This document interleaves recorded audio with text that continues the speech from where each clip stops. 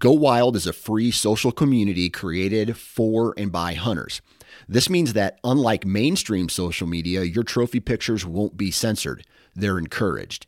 As you spend time on Go Wild, you will earn awesome rewards such as gift cards, free swag, and big discounts on brands like Garmin and Vortex. You will even earn $10 just for signing up. Visit downloadgowild.com and sign up today.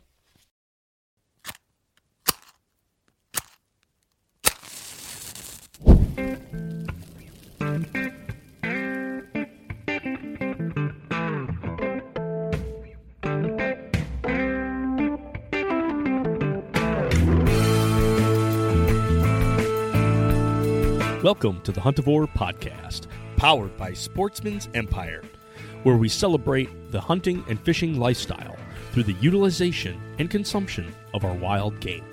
No egos. Fork in hand, beer in the other. No status. A piece of red meat on a hot grill and turn it into a burnt offering. Just catch it, cut it, cook it. This is episode 114, Venison Eye Round and Stocktails. On this episode of Huntivore, it's just you and Nick kicking off 2023. He goes into detail about a specific hindquarter cut, the eye round. What are its characteristics? How tender is it? How does it react to cooking? And chats about 2 successful dishes with this cut. Hope you're in the mood for Asian.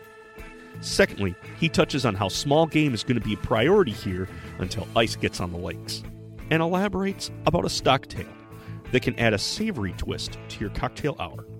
Get your appetite ready for this episode of Huntivore. Well, hey folks, beautiful morning here in Michigan as you guys are tuning into this. It is now 2023. So cheers, folks, to the start of a brand new year. I know many of us work-wise are in the middle of projects because the work year has already started. And we're in the middle of the school year, so to speak, in my neck of the woods. But yeah, we're going to get back and we're going to be able to start fresh after a little bit of a break. Kind of a break that I really had to take in and not do a whole lot. I got all the deer that I needed to get before break. So there was no need for me to go out and hunt deer around this Christmas time. Both a good thing because, man, was it cold out there for a lot of folks here in the northern, actually I would say shoot everywhere when we got hit with that blizzard. I put quotations on that, blizzard. Yeah, southerners, really shut everything down, really hunker in. Northerners, get out the big coat. That's kind of the situation that it was. But at the same time, yeah, I didn't have to get out. I didn't have to go chase anything. Got to stay inside and kind of work on some stuff in the kitchen that I've been toying with. Kind of playing with a little bit of the baking side. I've got a good recipe now that I've kind of honed together for bagels. Really enjoy making those. I will say, there's an element to being in the kitchen. Baking is definitely probably my weakest suit. That's probably definitely my offsuit when it comes to being in the kitchen, mainly because it's very precise and it's very ingredient dependent, namely into yeast. Yeast is one of those things it's either going to work out amazing for you or it's not. Even given the environments that I was in, everything was kind of a little bit cooler in the house just because it was, the temperatures. So it was a little bit cooler in the house. So my first batch, I didn't get the rise that I was hoping to out of my dough. I did ended up putting it into the oven and turning on the light and using that as my proofing area. Try to both allow the dough to take in that moisture, or basically just kind of raise the humidity inside of the oven, but at the same time have it also hold more heat, be a little bit more insulated. Once the fire in the fireplace got going and we raised the temperature of the house a little bit and it started to really work its way. My second batch in the afternoon really took off. That one I got a little bit more rise out of. When making bagels, it's a double step process of first you're going to boil them, but then you're also going to then put them in your oven to finish baking them. And so there's this, you're always just kind of nitpicking with something when it came to bagels. But it's amazing how when you make something fresh, when you bake something fresh, people just go to it like they've never had it before. Same thing with bread. With bread, fresh baked bread, you can't just leave it alone. You got to attack it. You got to be into that loaf. And it makes it so good. And then, unfortunately, though, it's always that first loaf that gets just absolutely obliterated. And then, people finally like gain self-control when it comes to the next loaf. But then keeping that up and keeping that goodness around is always difficult. And I found the same thing with the bagels. I knew I was going to have to make a double batch just for them to survive throughout the week. And we didn't even make it the week. We made it like 4 days. But yeah, a lot of waiting around too when it comes to baking, because you do a little bit. For the bagels, you'd make a sponge, and essentially that's just a little bit of flour, and it's a little bit, or it's activating the yeast basically with a little bit of water. And so then that pancake batter that you start out with, that's going to get your first lift. That's going to get your first rise. Then you mix in the flour, and at that point, you really need it in there because we're trying to get the gluten to work. You want to get those strands to be tightening up within the dough. And I know a lot of listeners now that are gluten-free, all of a sudden we're cringing. Gluten's not a bad deal. Now, if it does make you sick, then obviously, yes, it's a bad deal. But that's what gives that chewiness. That's what gives that texture to the bagels. And then we were able to enjoy those for, I would say a couple days. We didn't even make it the week with those. But it was a good experiment. It was good to kind of reach outside of my normal wheelhouse and kind of just jet out into something new. If I'm going to be more well-rounded in the kitchen, I got to do things that I'm not normally accustomed to. So that was my venture into baking for that day, which was really good. With this tangent that I'm going on with baking, I'm just kind of summarizing kind of the last part of this year. It's really been a good finish to 2022 for Huntivore. We got our deer in. We felt really good about that. We've got a date set up here. Actually, next week it'll be after break, and we're going to be getting the grinder out and getting the guys back together and just doing a big grind night or grind day where we're going to come in. Everybody brings what they want to be ground up. And normally in a situation like that, if you're doing a group grind, it's good to be a part of the process on the front side of that. I was able to help these guys break down their deer earlier in the year. So when it comes to what's going to be going through the grinder, I have a good sense of the quality of it, of what's there, of what we want to go into the grind and what we don't want to go into the grind. I'm not afraid of venison flavor, and I think that kind of plays in my favor. So if there was a little bit of tallow or there was a little bit of fat that was left between those ribs that I was like, this is good grind quality, that just plays into the grind mix that we're going to be having.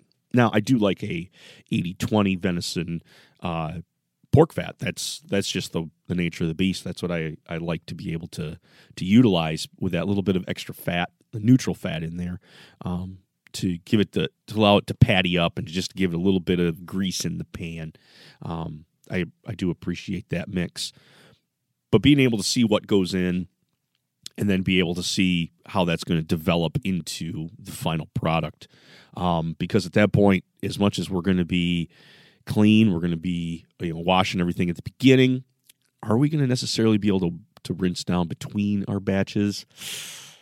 Probably not. Give it a good scrape out to try and give ourselves the feeling that I have a separate batch than the other guy. But at the same time, we were able to, I've seen the process that they've gone through, and I feel confident. And when they bring it, we're going to be able to thaw it out to the point where we can at least cut it into chunks.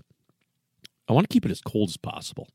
One trick when you're making grind is keeping things very, very, very cold. When we were making some it would have been hot dogs, a couple of years ago, that was one where it was like, you absolutely should be having this thing absolutely as cold as possible for the emulsification. Otherwise, your burger or your dogs aren't going to come out right. I had half of the batch come out beautiful, and then I had a few of them come out with a grainy texture. And I'm sure some of you have even experienced that with your summer sausage. In fact, fellow podcaster Josh over there at the How to Hunt Deer podcast even posed that question to me. He's like, hey, I got my sausages back, and one of them was not pleasant. What happened? And he described that graininess. He described how it wouldn't hold together and fall apart, and there was just this mouthfeel that he didn't like. And I was like, your temps got a little high. As they were making that sausage, that batch probably got left off to the side. That might have been the top section of the tub that finally got in, so it got up to temp. And for some odd reason, that's what happens when you're with grind and you let it get a little hot or let it get a little warm, is that it's going to be this grainy texture. So keeping everything cool is going to be your best bet for doing that. Oh, and here we are. Second tangent out of nowhere with the burger. I was kind of hoping to focus on doing a highlight of a piece of, or basically a cut section, a cut highlight here, taken from the pages of the Huntivore's Head to Hoof section. We wanted to talk a little bit about this morning the eye round. And the reason I wanted to talk about eye round is, as people are making dishes throughout this winter, we're going to want something that gives a little pizzazz, a little bit of flair. I know there's going to be people that are going to be making some meals that they're going to want to take to work. They're on a meal plan at this point. They're really jumping on with the resolutions. Or even at the same time, like, hey, life is busy. I know sports are going to be taken off here very soon as far as winter season goes. You got your basketball, you got your wrestling, you got your volleyball. You name it, it's going to be starting. And so we want to be able to have meals that are prepped, ready to go, or that are at least easy to put together. And so that's where I'm going to highlight the eye round. So I've done a quick little evaluation of the eye round, and it's a muscle that sits between the top round and the bottom round in that hind leg. It's nestled in there between those two muscles. Specifically, what does that do? I'm not exactly sure its function, other than maybe a stabilization or helping align those muscles. That's my best guess. But the eye round is connected to the bottom round more so than the top round. And on a beef, when they, in the UK especially, they tie those two pieces together. So the bottom round and the eye round get tied together as a larger roast. On its own, here in the United States, we call it the eye round. In the UK, they call it the salmon cut. And they're giving it that distinction because it's very pink. It's not a deep red like the two side muscles to it. It is very pink, bright in color. And in fact, the strangulation, the muscle fibers run the full length of it, and they are a little bit bigger. And so you have that look of a salmon fillet. But once you separate that from the bottom round, cleanup is very easy. On the inside of this, there is no silver skin, and all the external fat is just really easy to wipe down through with a blade. You're able to take that off and make it just look beautiful. Taking off the narrow tips and squaring the edges helps for the even cooking, and those tips go right into the grind, so that we're not losing anything by this. But at the same time, nipping off those tips, they're just going to get a little overdone, and they're not going to be so helpful there in whatever dish you're going to make. So I just nip the tips and send those over to the grind pile. On a score of tenderness, if I were to give a scale of 1 through 4, One being, tougher than tough. Like we're talking shank. Shank is going to be down there into the 1s and 2s. Then you're going to get up into like the 4s where it's going to be the most tender. And here we're going to be talking about like yearling tenderloins at that point. Like almost, you just use a fork to cut it. On the whole makeup of this, I'm going to give the tenderness of the eye round, I'm going to give it a 3. Because it can be butterflied into medallions. It's perfect for steaks if you want to use steaks. It has maybe a touch more chewiness than you would get off of a backstrap, but at the same time, it is a very tender cut, especially coming off that hind leg where it's doing a lot of work. Like I mentioned earlier, the large pronounced muscle fibers that run from end to end allow for great cross-cutting the grain for making thin cuts or even just for, like I said, making those medallions. By shortening those muscle fibers, that's what gives you that better bite there when it comes to steak making. The light color of the muscle also suggests a lighter flavor profile. So it's not going to be as robust as, say, the bottom round. It's going to have a lot more of that venison taste to it, or the top round, because that's the big moving muscle. That's the big heavy worker there. This is more along the lines where it's that lighter in color. I don't think it has to do near as much as, comparatively in that hind leg.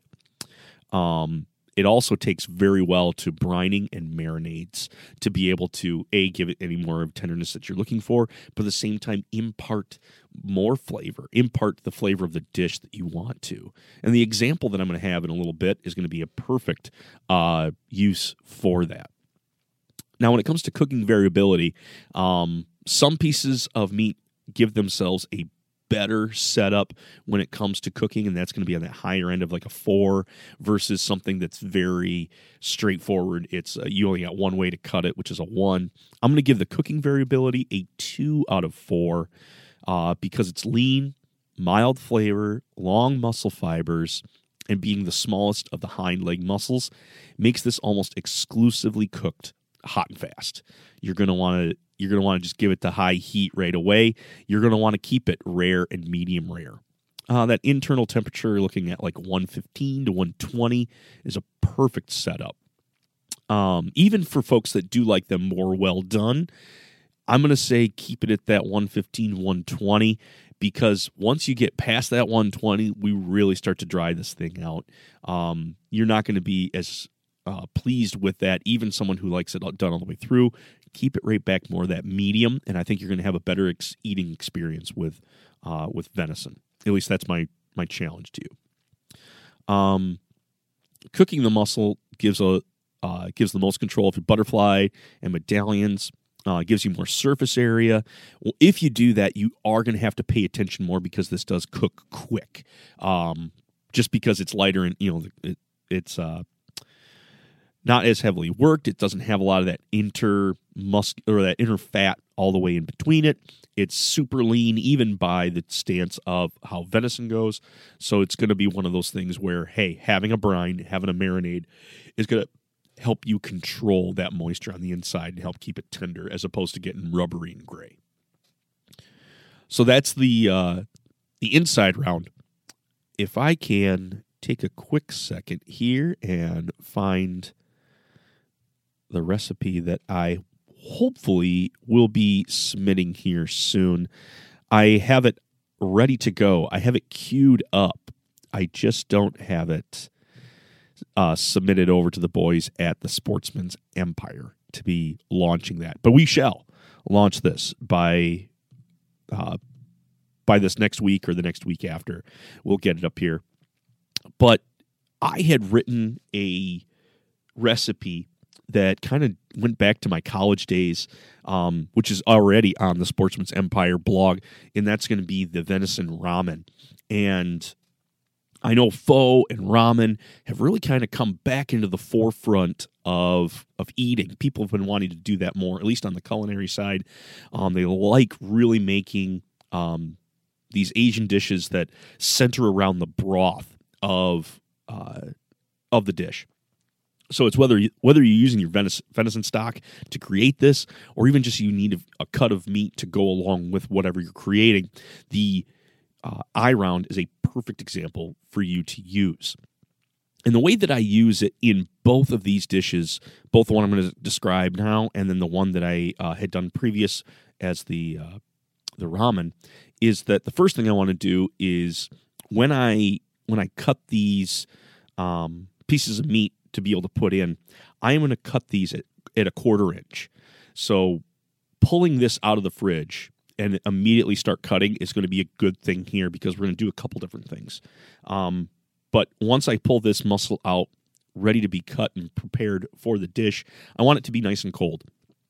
When I get it ready up, I'm going to put it horizontal, and I want to cut across the grain. So I'm not cutting along the muscle. I'm going to be cutting it basically the short way across it. And I want to cut these about 1/4 inch thick. And you're like, Nick, that's like just outside of a silver dollar. If it was a smaller dough, if it was a bigger dough or a buck, it's going to be a little bit bigger. Like, what am I going to do with this 1/4 inch piece of meat that's now the size of like just outside of a silver dollar? Well, hold on. We're going to cut these and go along the whole way, and you're going to get these little slivers, or basically these little medallions. And we're going to then come back, and you're going to pound these out. I use my 10.5 inch Lodge cast iron skillet. That's my meat mallet, and I just go to town on these, and I go from a 1/4 inch, and I want to take them down to an 1/8 inch. And you'll be surprised how wide these pieces get. That's going to be all really the work that we're going to do for both of these recipes.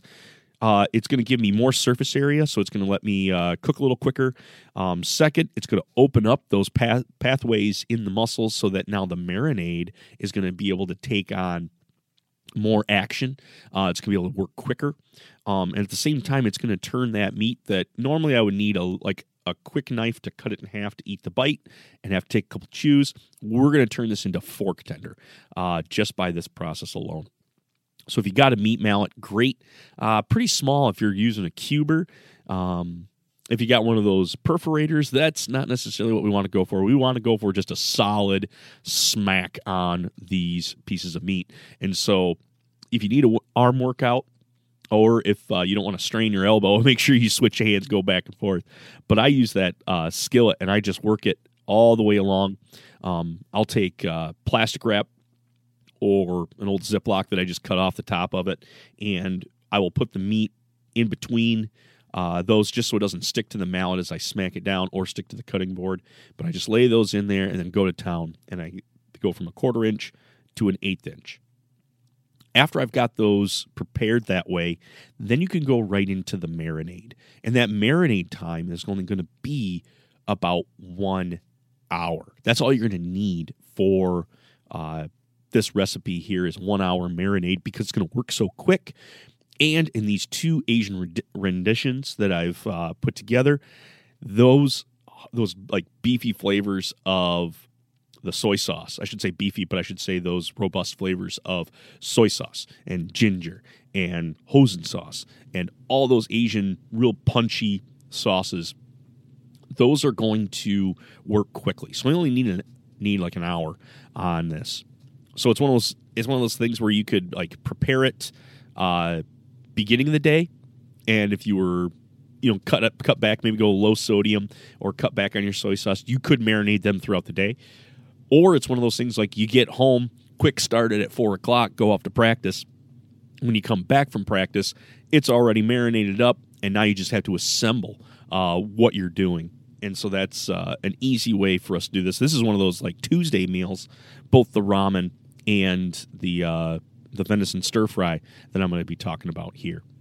Both of those I just love. And the fact that, we grew up with stir fry in the turkey version, it really was one of those meals that you got a hot meal with a bunch of flavor, middle of the week, because it was so easy to put together.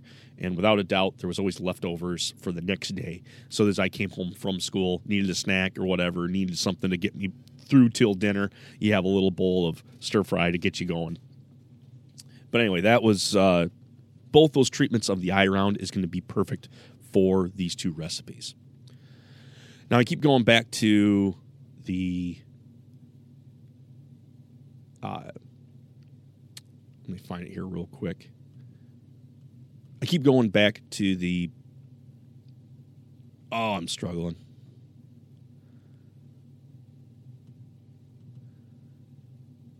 Here it is. Okay, so I keep going back to the ramen. And with that ramen, I want to be able to slice those thin, and I want to be able to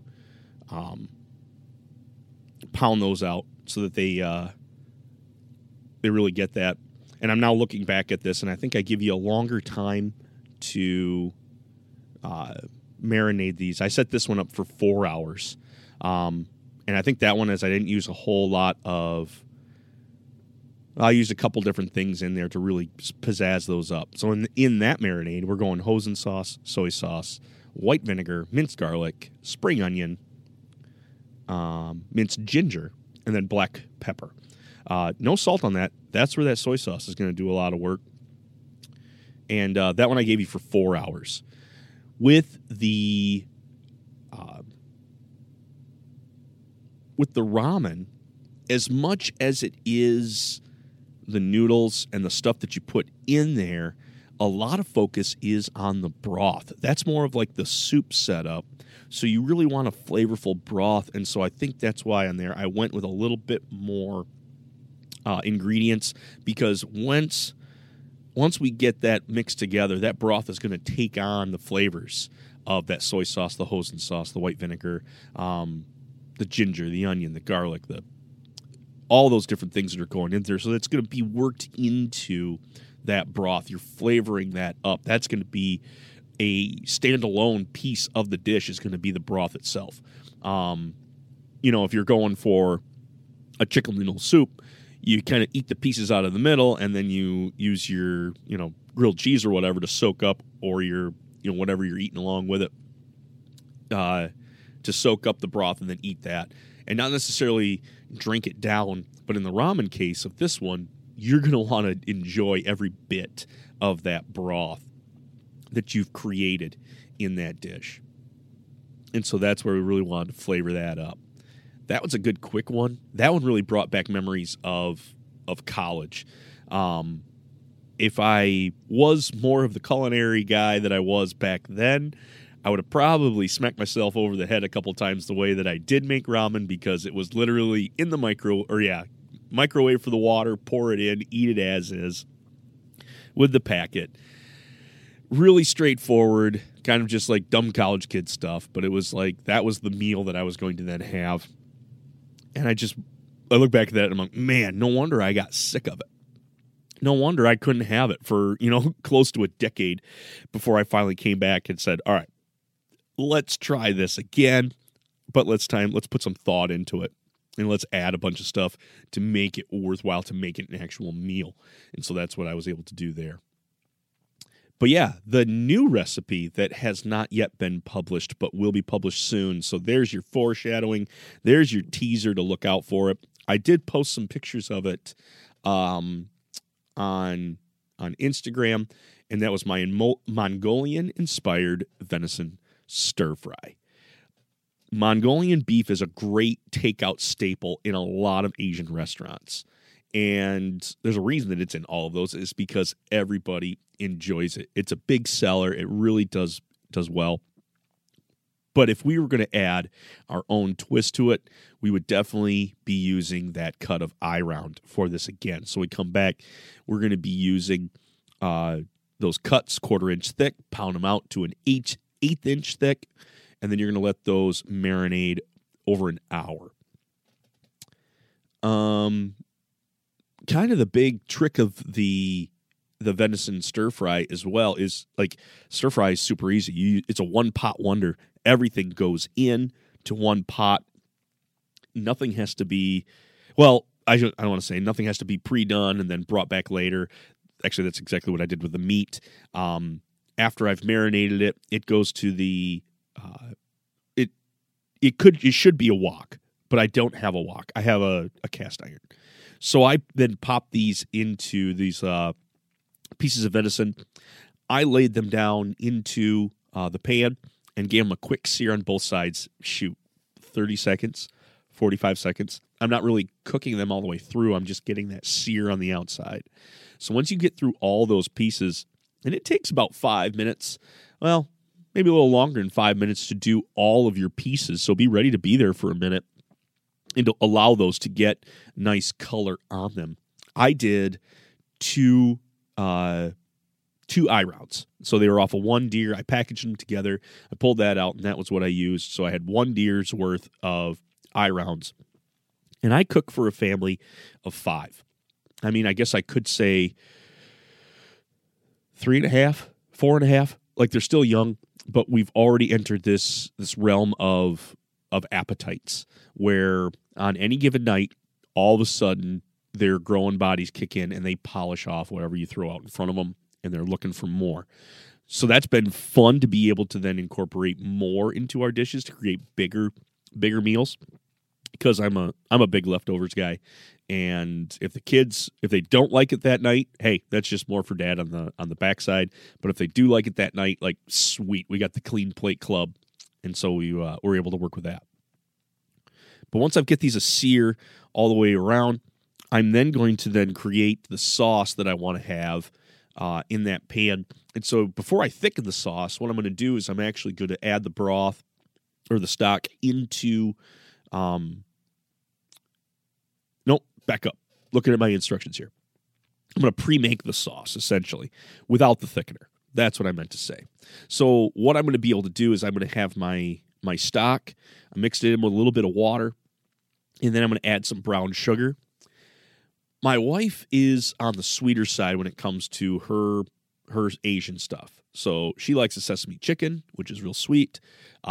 She was commenting that she was like, man, this needs more sweetness in the dish.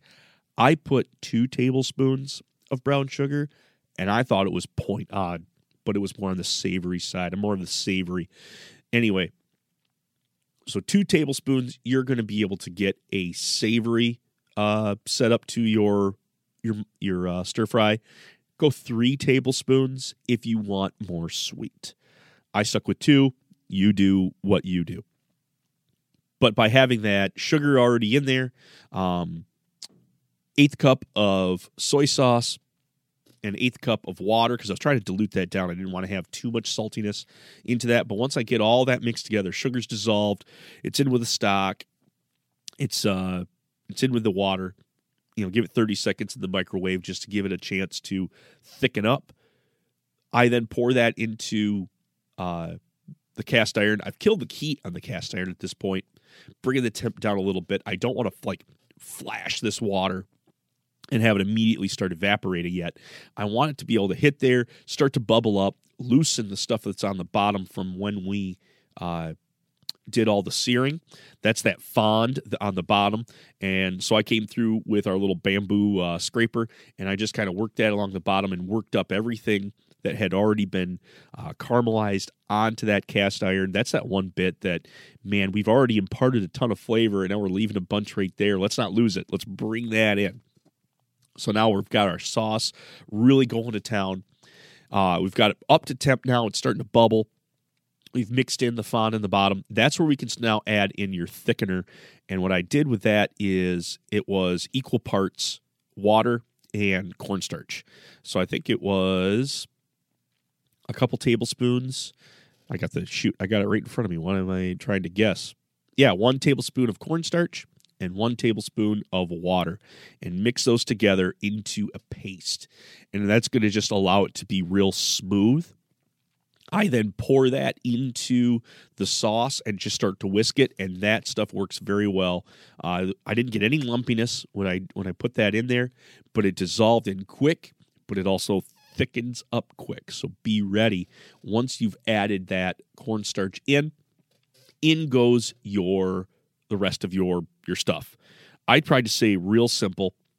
Yeah, I went with bell pepper, onion. We went with the baby corns, and one of my favorite Asian pieces to go in, water chestnuts. And I stuck with just those 4 things. Rather than go too crazy on my stir fry, I just went with bell pepper, onion, baby corns, and water chestnuts. You can add whatever you want to add.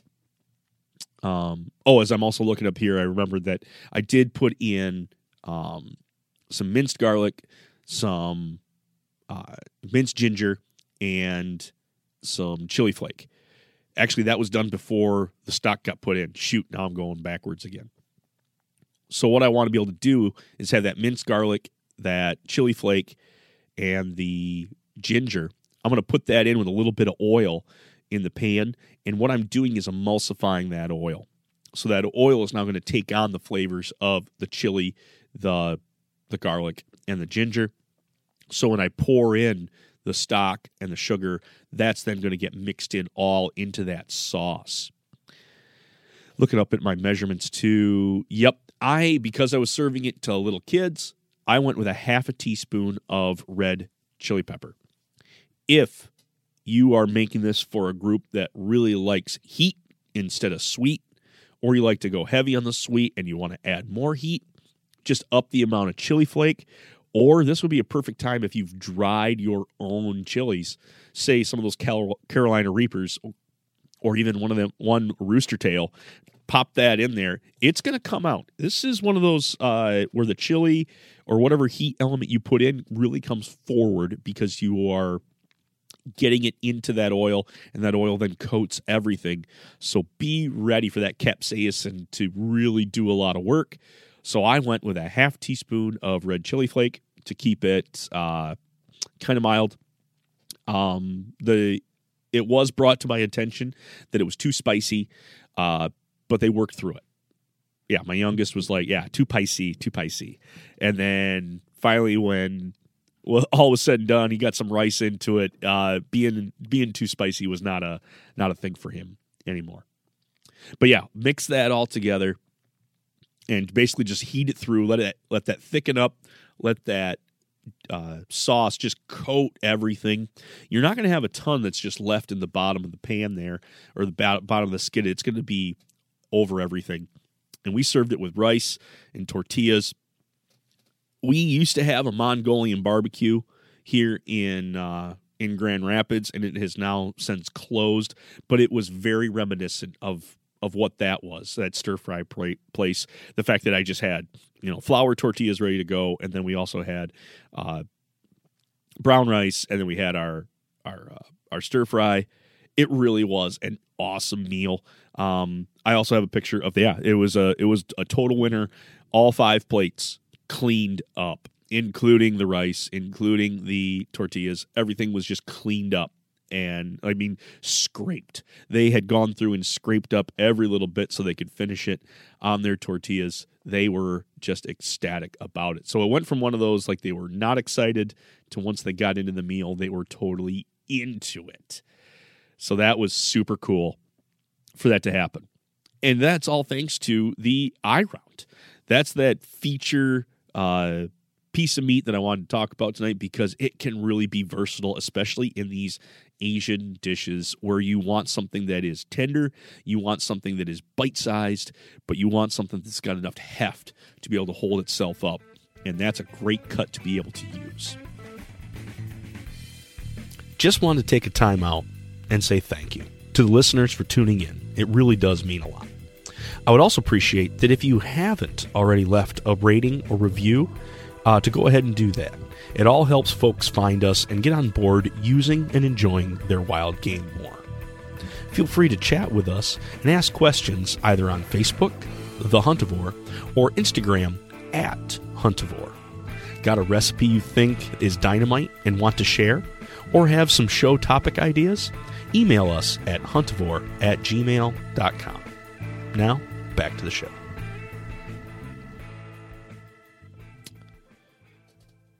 So yeah, being that it's the beginning of the year, I'm kind of actually going to look here. What's on the docket for the first part of this year? And yeah, I did take off Christmas break here. Didn't really do a whole lot outside. because it was just so cold, and I was just keeping the house at a nice warm temperature. It burned a lot of wood out of the fireplace, which was really, it was very enjoyable to be able to just go get the pieces of wood that I had already split and cut. It was already dry, stacked up, ready to go. Bring those into the house and just have that fire going. I used to just switch off a TV, switch off electronics. Even if I'd be on the phone, but then you just set the phone down, and all you do is just stare at those flames just lick along the backside of that fire. And it became one of those things that the boys were always asking, like, "Hey, let's get that fire going." If I had let it out, we had done one that was going through Christmas Eve, and the boys did get concerned. They wanted that fire to be done earlier than later because Santa was going to be coming, and we need to get this out of the way. We need to make sure that he's got a clear avenue.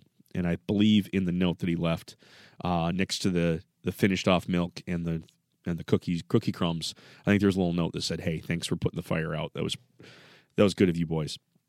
They're always looking out for Santa because Santa's always looking out for them.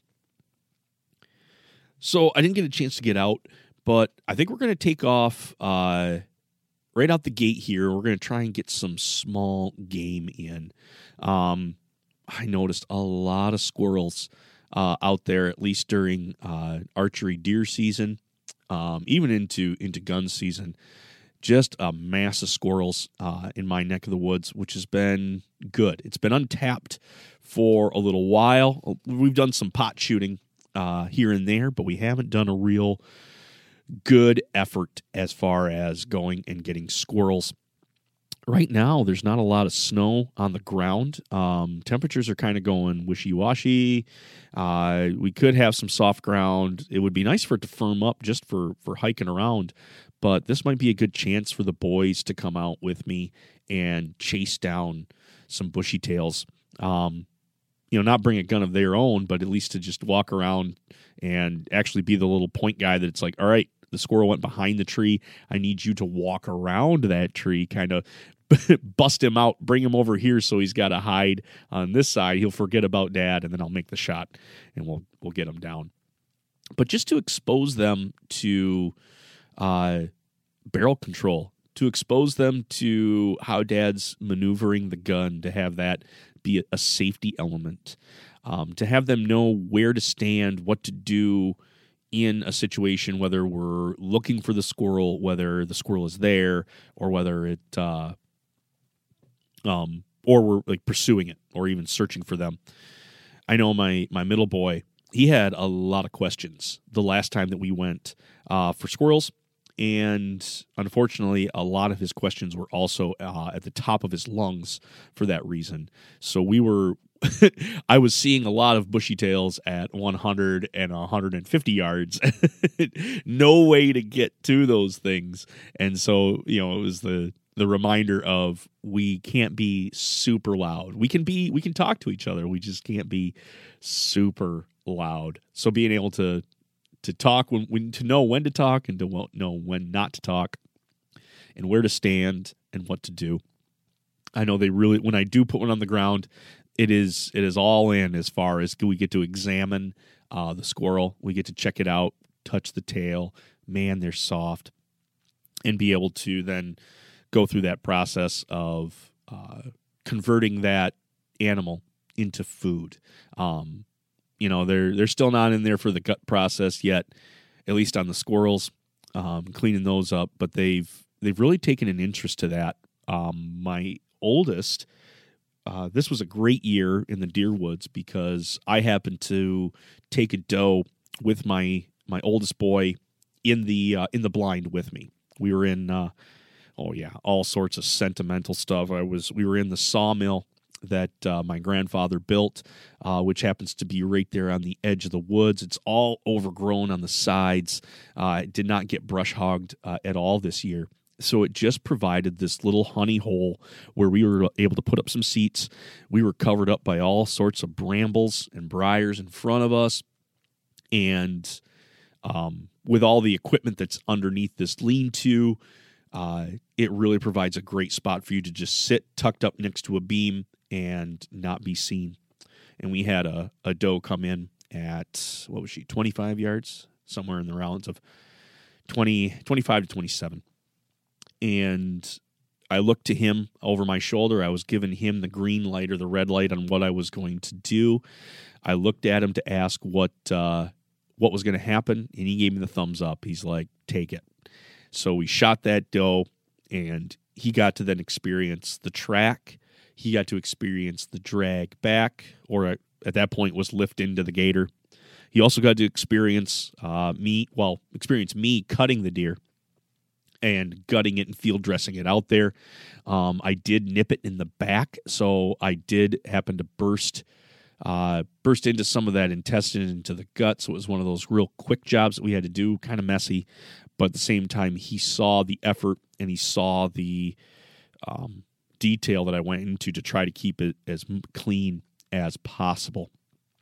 He also then was able to get to the cut table, and I got to throw some gloves on him, and I got to put a sharp knife in his hand, and with some tutelage, he was able to do some boning out of some ribs. I had him doing some fat work on pieces that I would hand him, and knowing that knife was super sharp and going through of like always cutting away and being able to have blade control and know when your knife is starting to get a little bit dull that you go to the steel or give it to Dad so he can steel it back so that you're not running the risk of having a dull blade go through that meat. That was just a fun experience. And so we're now starting to get into that where they're wanting to help. They're wanting to be a part of what's going on. They're wanting to be included. And that's been a lot of fun. That got me real giddy here to have him be involved. So now it's like it's one of those things like when I am cutting, I got to have a second knife ready. I don't want to deter that by any means. I also did notice that I didn't keep him for very long. He did a couple pieces, and then he was like, all right, I'm going to go back up to the house. So it's like, all right. So I took this knife away. I wasn't going to force him to stay there and go through the whole deer with me. That's a marathon. Shoot, there's a lot of adults that don't do that and stay there the whole time. So being able to get him excited into it, being able to just introduce him to that and actually get some tutelage in as far as using a knife, that was real fun. And so we're hoping to continue those lessons. So continuing meat cutting lessons, also with the small game, that's going to be a focus. But then, getting into the kitchen too. Not that I'm making resolutions or anything, but I'm hopefully going to be writing some more. So I've got a recipe that's going to be like I was talking about earlier. That's going to get put up here hopefully soon once I submit that for publishing.